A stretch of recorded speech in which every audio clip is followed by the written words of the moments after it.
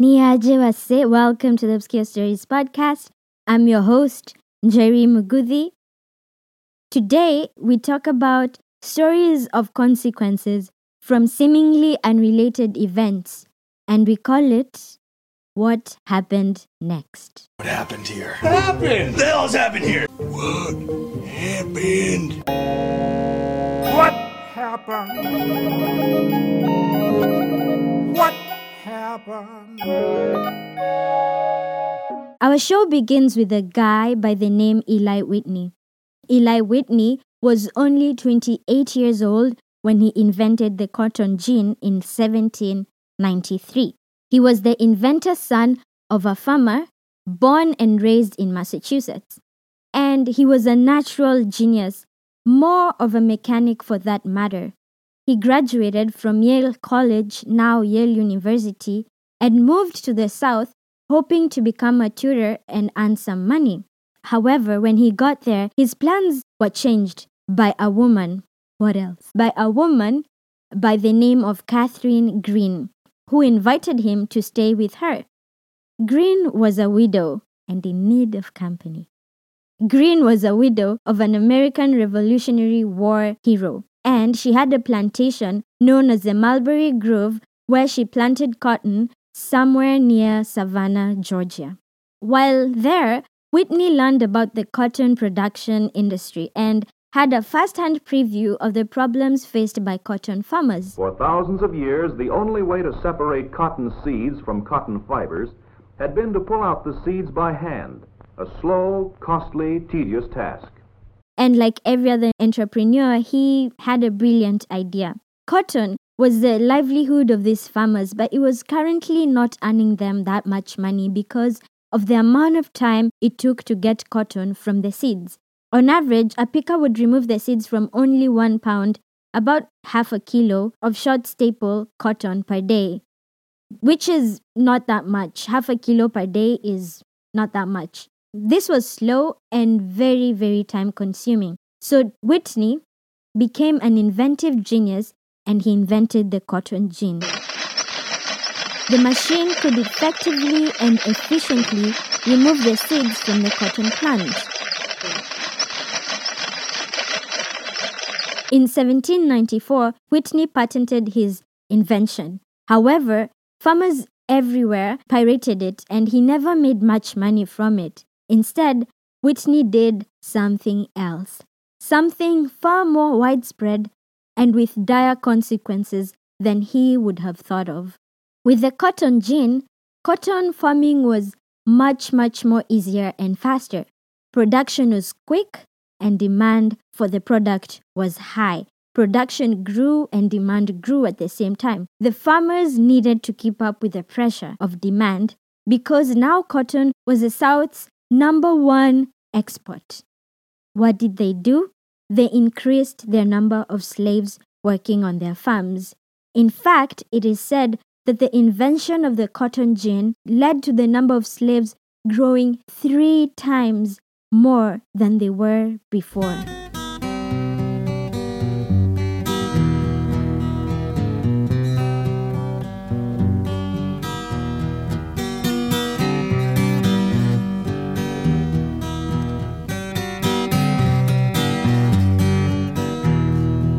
Ilele lo benela iye.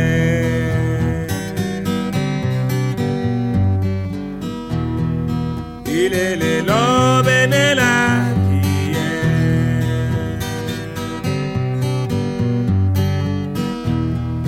Ilele lo benela sofani yena masamuso la nyilele pa.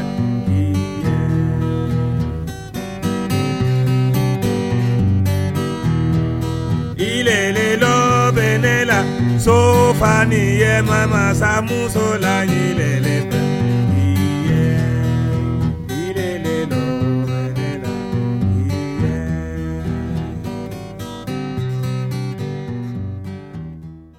Nebuchadnezzar was a majestic king with a majestic castle who lived in the 6th century BC.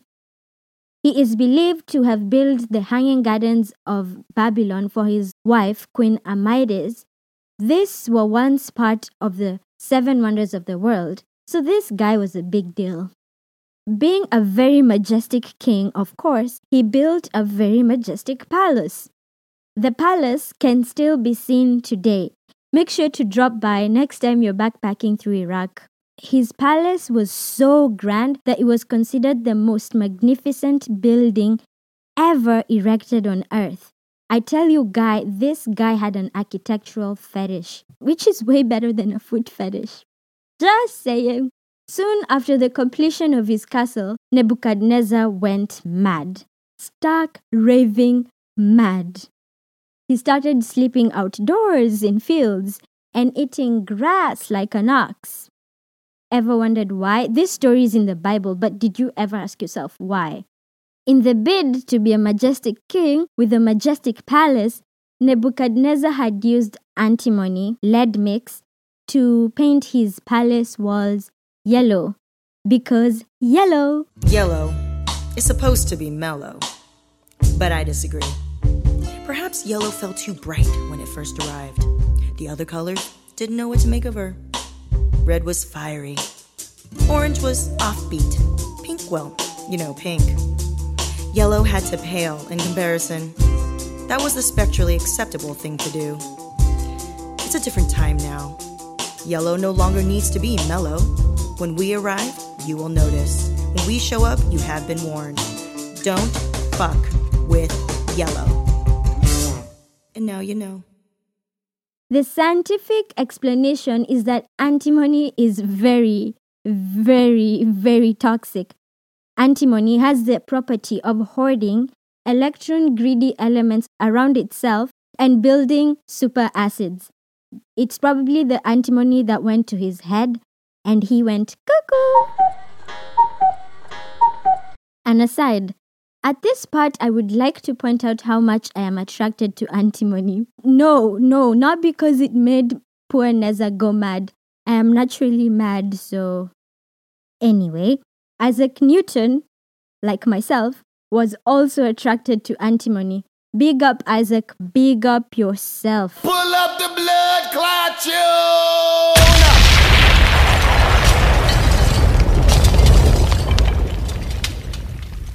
He called it a hermaphrodite for its half-insulator properties, even terming it as sexy. Oh, yeah. At around the same time Nebuchadnezzar went mad, women in Egypt were using antimony as mascara to give themselves witch-like powers to cast the evil eye on enemies. I tell you, cat eye has a whole new meaning here. A whole new meaning. Also, antimony had previously been used as a laxative. Unlike the modern medicine, antimony does not dissolve in the intestine. So naturally, people would poop, pick out antimony from their fecal matter, and proceed to reuse it. Importantly, these pills could be passed on from father to son. Just in case you were wondering, what would you inherit from your old man? Well, now you know. Jokes aside, Mozart probably died from ingesting too much antimony to combat a fever. What's not to love about this thing? It's freaking genius. Katie, oh beautiful Katie, oh you're the only girl that I adore. And when the moon shines over the cowshed, we'll be waiting by the kitchen door.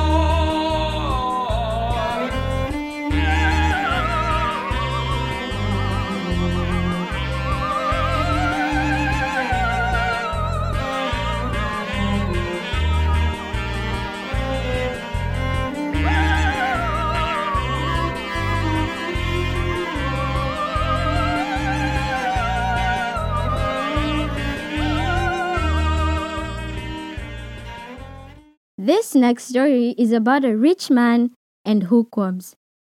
Wonder what they have in common? Early 20th century, Rockefeller wanted to invest in the agriculture sector in the southern part of America. As we've previously seen, agriculture is a big deal in South of America. So, like any good investor, he sent out a team to conduct a reconnaissance and see if the idea was viable. When the team got there, they were shocked. The people there did not rise to the occasion. They were just not cool. They were not responsive to the idea of a tycoon wanting to invest in their trade. Not only that, these people were different. They were slow. Not mentally slow, but actually physically slow. They looked sick, the whole lot of them. If they were sick, which they would later find out they were, it had taken a toll on their agricultural productivity and economic development. Rockefeller wanted to know why. You'd never guess why. The loamy soil, ideal for farming in the southern coastal region, was also exceptionally well suited for rearing hookworm larvae. How hookworms work is that the larvae reside in the soil. So when a human, Guy 1,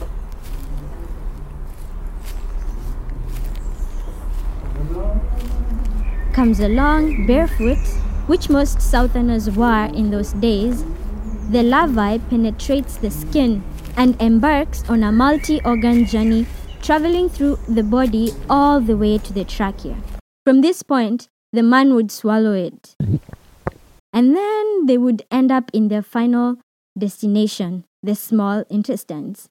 Upon maturation, the adult starts to suck on the small intestine mucosa. Females can lay up to 25,000 eggs a day. The eggs leave the body with the feces. So our Guy 1,